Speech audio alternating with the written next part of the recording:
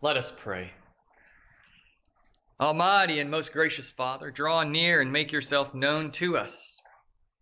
Open your word up to our eyes, open it up to our ears, and open our hearts and our minds to receive this word, that we might go forth and make you known through Jesus Christ. And it is in his name that we do pray. Amen. So like I said earlier today, just right at the beginning of our service, it's the second Sunday of Easter. We continue to celebrate the resurrection of Jesus. And as part of that, we hear about the first evening after Jesus' resurrection, as well as 1 week later.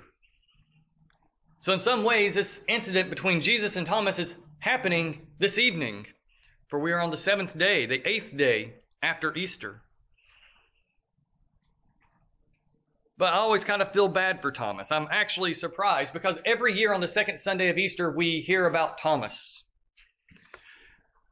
For 2,000 years nearly, he has been known as Doubting Thomas.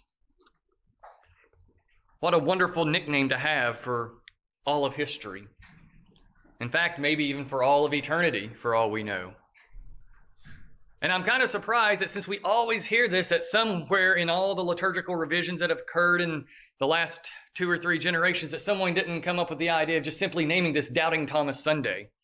Just to really emphasize and hammer home that this is about doubting Thomas, isn't it? Well, it is and it isn't. It's unfortunate because we all give all this emphasis on Thomas when just literally the week before, the disciples were saying almost the same things. They refused to believe anyone. They refused to accept the women's testimony that they had found the tomb empty. They refused to accept Mary Magdalene's testimony that she had seen Jesus face to face and spoken with him outside of the tomb. They refused to believe, just the same as Thomas did, and yet we put all of our emphasis on Thomas being the one who doubted. But maybe it does make sense. Back in chapter 11 of the Gospel of St. John, we hear about Jesus deciding to travel on to Bethany to go visit Lazarus' grave, to go visit his family, Mary and Martha. And everyone knew that if Jesus went, something was going to happen. And whatever that something was, it would drive the Jewish authorities mad. And that they would ultimately begin really seeking the death of Jesus. And Thomas is a disciple who stood up and said, well, if Jesus is going to Bethany, then let us go and die with him as well. He was ready to walk with Jesus and to die with him. He boldly proclaimed it and convinced the rest of the disciples to come with him, to travel on to Lazarus' tomb and ultimately to see the resurrection of Lazarus. One commentary called him a very gloomy and melancholy man despite his faith. After all, his first assumption is we're all going to die. We're all going to die if we go to Jerusalem. If we go to Bethany, we're going to die with Jesus. It is a little melancholy. It's a little gloomy. But he's reading the times. He knows that the work that Jesus has been doing is angering the authorities. That people are beginning more and more to see Jesus as the Messiah. And because everyone misunderstood exactly what the Messiah would do, everyone was assuming that Jesus would rise up and bring an army and overthrow the Romans and reestablish the kingdom of Israel as his own independent nation, separated from the Gentile world, walking forward in authority, walking forward in peace amongst themselves. But that's not the kind of freedom that Jesus was coming to bring. He was coming to bring a much deeper kind of freedom, a freedom that will overcome all other evils in this world. But nonetheless, the people misunderstood. And so the people were turned against him, and he was put to death. And he was buried in a tomb. And oh, how Thomas must have felt in that moment of seeing this man that he had trusted in, that he had believed in, murdered, put to death in the most cruel of ways, there upon the cross. And to think that just prior, just a few weeks before, he had been saying, let's go die with him. And here he is fleeing and hiding in order to avoid death. Much the same as Peter. Peter had said that he would not deny Jesus, but he still did. And he went out and wept. But he came back to the disciples. He came back to the group that Jesus had gathered around him. But Thomas disappeared. In some ways, it might simply be that Peter had heard that he would turn on Jesus. Jesus had already warned him and prophesied that when the rooster crowed the second time, you will have denied me 3 times, Peter, but I have prayed for you that you would come to restoration, that you would not be lost. Thomas didn't have that kind of opportunity. But nonetheless, we see so much in this passage, in these 2 pericopes, in these 2 little paragraphs here, about the disciples and about Thomas.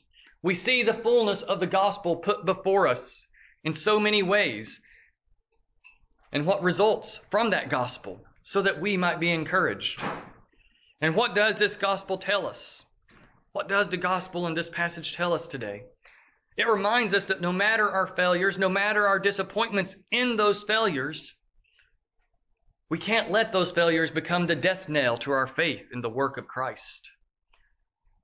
That Jesus has accomplished a great work for us. And despite the failures that the disciples underwent, all of them, including Thomas, Jesus still restores them through his work. And so for us too, when we fail, when we give in to sin, we can't let those sins and those failures become a death knell to our faith. We can't let that sin overwhelm us. Christ's work covers our sins. So what do we do when we do sin? Do we draw back in unbelief and reject the work of Christ? Or do we boldly go to the grace? Do we boldly receive the grace of God through confession, through absolution? Do we boldly lay hold of forgiveness, knowing that we are sinners still, but also knowing that we are justified by Christ's death and resurrection? And so as we go through this passage, there's so much happening that hopefully I can say it in a way that makes sense. And so as we think about our own failures, we see the 2 failures that occur in this passage that I've already been talking about. The failure of the disciples to believe, but then also the failure of Thomas to believe their testimony. You see there, it says on the evening of that first day, the first day of the week, the doors being locked, the disciples were there for fear of the Jews. So there, that initial Sunday evening, they're there hidden away because they fear the Jews, because they don't believe what Jesus has done. They don't believe the work of Jesus, and so they're still in fear. They had heard of the resurrection, yet they refused to believe it. They refused to trust that Christ has risen from the dead, though it's been confirmed by many before them. And some of them, Peter and John especially, have gone to the tomb and seen that it was empty. And they've been contemplating that. But likewise, Thomas is nowhere to be found, we find out later. In verse 24, it says that he's not with them when Jesus came. So we don't know where he was, but the disciples told him, we've seen the Lord. They'd experienced the sight and the presence of the risen Savior, and yet he clings to his unbelief. In fact, he doubles down on it and says, unless I see it with my eyes and touch him with my hands, put my hand in the mark of the nails and place my finger in those nail prints and put my hand into his side, I won't believe. I will never believe. So right there might be the key of why we hammer on Thomas so much, is the disciples never said we have to touch him to believe it. But Thomas did. He said, I have to touch him. And so there's a failure of faith. There's a failure of belief, a failure of trust in the testimony of God's witnesses that Jesus has risen from the dead, which means that salvation has been accomplished. But quickly, things change for the disciples on that first evening. While they're hiding away and locked up and scared of what's going on, Jesus appears to them. He just suddenly shows up in the room. The doors are locked, and yet he is there. And that shouldn't shock us, that he can appear wherever he desires. He is God and he is man. But he is truly God. He is fully God, just as much as he is fully man. But I was reminded as I was studying this passage that guess what else Jesus passed through without any issues? The stone that was over the tomb. The sealed up tomb, he just simply left that tomb. He didn't move the stone to get out. When the stone was rolled away, Jesus was already gone. And so in the moment of his resurrection, he left the tomb, physically, bodily, left. In such a way that he is in full control of his physical being. That in the person of Jesus, both divine and human, somehow, some way, he can now act in ways that we physically can't. The physical is not a limitation for Jesus anymore. He simply leaves the tomb. But even more so, what does he do immediately? And here we see the first of 3 shaloms that occur in our passage. I would say 3 pieces, but that doesn't sound as good. But there are 3 shaloms that happen here. When Jesus shows his disciples his hands, his feet, his side, he demonstrates the connection between that peace and his death and resurrection. It's more than mere physical proof that he's in the room with them. Yes, he is demonstrating a continuity between his physical self before his crucifixion and after his crucifixion and resurrection. That it is the one and same Jesus. It is the same physical man standing before you. Because they saw him nailed to a cross. And so it would make sense that he still bears the wounds and the marks of that cross. But those wounds and the marks tell us even more about Jesus. His body bears what it took for salvation to be accomplished. Even in his glorified state, he bears those wounds for the disciples to see that peace was bought for you. Peace was accomplished for you through my death and resurrection. And so he shows them his wounds in order to establish that peace, in order to make them see fully what peace is for them. And with peace, there is forgiveness. For the moment he speaks peace to them, he fulfills the words that he had said throughout John 14 and 16, where he said, I will leave you with my peace. I will give you my peace.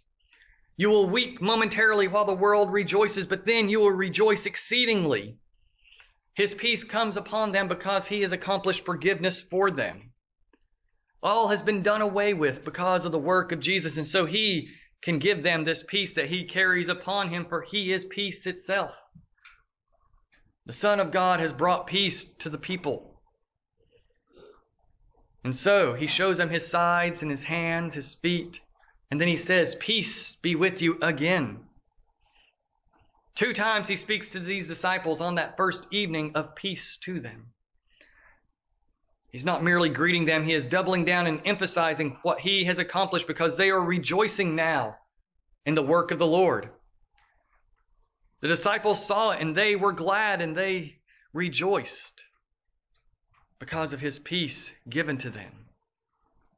So you have those 2 of those 3 shaloms, and he does the same thing for Thomas a week later.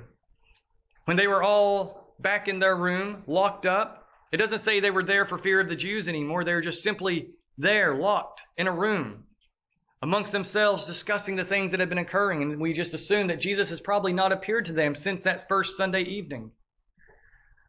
But there in verse 26, 8 days later, his disciples were inside and Thomas was with them. And Jesus came and stood among them and said, peace be with you.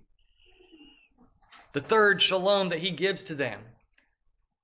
Of course, it's spoken to all of them, but I think it must have an extra emphasis toward Thomas, who has doubled down in his unbelief. He has doubled down in refusing to believe. And so Thomas especially probably hears Jesus saying it to him. Peace be with you. Peace to you. And once again, he stands there in their midst, demonstrating his godhood as well as his humanity. He's both God and man, all in one person, able to come and go as he needs, but always carrying with him his physical body. He doesn't appear to them as merely the Spirit of God. He appears to them as the Son of God, as Jesus himself in his physical body. He is there with them. And so those 3 shaloms lead to a wonderful and beautiful thing occurring. The realization that there is one Lord, one faith, and one task for these disciples. We see the one Lord aspect in Thomas's reply that week later when he says, "My Lord and my God." He recognizes the fullness, the deity, the divinity of Jesus himself. He recognizes the fullness of his messiahship. For after all, right before he makes that confession, before anything has been said, Jesus looks at Thomas and demonstrates his very omniscience and says, "Put your fingers in my hands and see. Place your hand in my side." No one had told Jesus that Thomas had said such a radical thing, and yet Jesus knows it immediately. The only way for Jesus to know that very fact is for him to be the divine Son of God. But on top of that, just as before, as he's demonstrating his divinity to everyone, he demonstrates simultaneously his humanity by pointing to his physical body, pointing to his manhood, pointing to the physical body right there in front of them, and showing them once more the nail marks, the spear mark, showing how he had died, demonstrating it to them as the one Lord. And Thomas confesses his faith finally. As Jesus says, "Do not disbelieve, but believe," Thomas confesses, "My Lord and my God." He embraces the one Lord and the one faith, expressing his full trust in the work of Jesus. And that is the gospel occurring throughout this passage, as Jesus reveals himself and shows them how salvation has been accomplished. He brings them peace and forgiveness, that they might confess this faith in the one Lord, in the one God who has accomplished salvation for them. But he sets before them a single task, a task that is so singular that it encompasses all the tasks of the church. For this is the foundational task of the church in our making known the Lord Jesus in all that we do. We are to preach the forgiveness of sins. Back up in verse 21, Jesus said to them again, "Peace be with you. As the Father has sent me, so I send you." The Son has been sent into this world as the perfect representative of the Father. Throughout the book of John, Jesus speaks over and over and over of the Father sending him into the world to do this work. He is the true apostle of the Lord. He is the full representative, for that's what that word is. To be sent by the Father is to be given all the authority of the Father. And so he comes as the representative of the Father to this world, and he dies for our sins. And so he turns and says, "As the Father has sent me, and I have all the authority of the Father, I now send you, disciples. The authority the Father has invested in me, I now place upon you in your sending. Even so, I am sending you out." And when he had said this, he breathed on them and said, "Receive the Holy Spirit." It's a beautiful moment here. For Jesus breathes on his disciples, and in that breathing, they receive the Holy Spirit by the very command of God, by the very word of God. It's very sacramental, isn't it? That you have the word of God and you have something physical, and it causes something spiritual to occur. Jesus breathes on them his physical human breath, and in that physical human breath is the very Holy Spirit as he commands them to receive the Holy Spirit. They receive the Holy Spirit in order to accomplish the work that Jesus is now going to send them out to do. But even more so, to give them new life. In Genesis 2:7, you hear of God making man out of the dust. And then God breathed into him his spirit and gave him life, and man became a living soul. The breath of God brings life. But there was another breath that happened in that garden. There is the pestilent breath of the serpent's lies coming to Adam and Eve and saying, "Did God really say?" As he twists God's words and uses the very physical air that God had created to create a lie that mankind fell into. That evil breath of the serpent brought death into this world by tricking and deceiving the woman and leading the man into sin. And thus all of mankind fell into sin and was cut off from God, save for God coming over and over and over to his people, making known himself. And here on this first day of new creation, on the evening of new creation, Jesus breathes new life into his disciples. He brings a glorious and holy breath upon them. and commands them to receive the Holy Spirit, bringing that life into them, that life that had been there once before at creation but had been lost because of the serpent's lies. And he lays before them the task: if you forgive the sins of any, they are forgiven. If you withhold forgiveness from any, it is withheld. That is the task of the church to go forward in. For here the church receives the Holy Spirit. The church receives the breath of God through the disciples. The church is made alive by Jesus on this first evening of new creation and given this task to go forward, to proclaim the forgiveness of sins, to extend that forgiveness of sins, to tell people that they are forgiven for the sake of Jesus, to turn from their sins now. For Jesus has died and been risen. Jesus has died and been raised from the dead. And sin has been undone. And so forgiveness can now be preached. Forgiveness can be proclaimed. We can look at one another and say, you are forgiven for the sake of Jesus. As we feel the crushing burden of our sins come upon us, as we see the disappointments and our failures before our eyes, of the things that we have done wrong, the ways that we have broken this world, the ways that we have broken relationships, we do not have to remain burdened by them, for we can confess them and turn from them.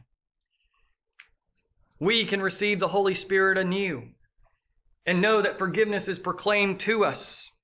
As we hear this word, if you forgive the sins of any, they are forgiven.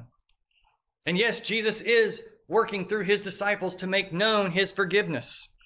Only God can forgive sins, but yet God chooses a bunch of people to speak that forgiveness, to work through them, to proclaim, to make it known, to speak the word of forgiveness to all who come into their presence, that they might turn from their sins. And if they refuse to repent, if they refuse to turn, then that forgiveness becomes withheld.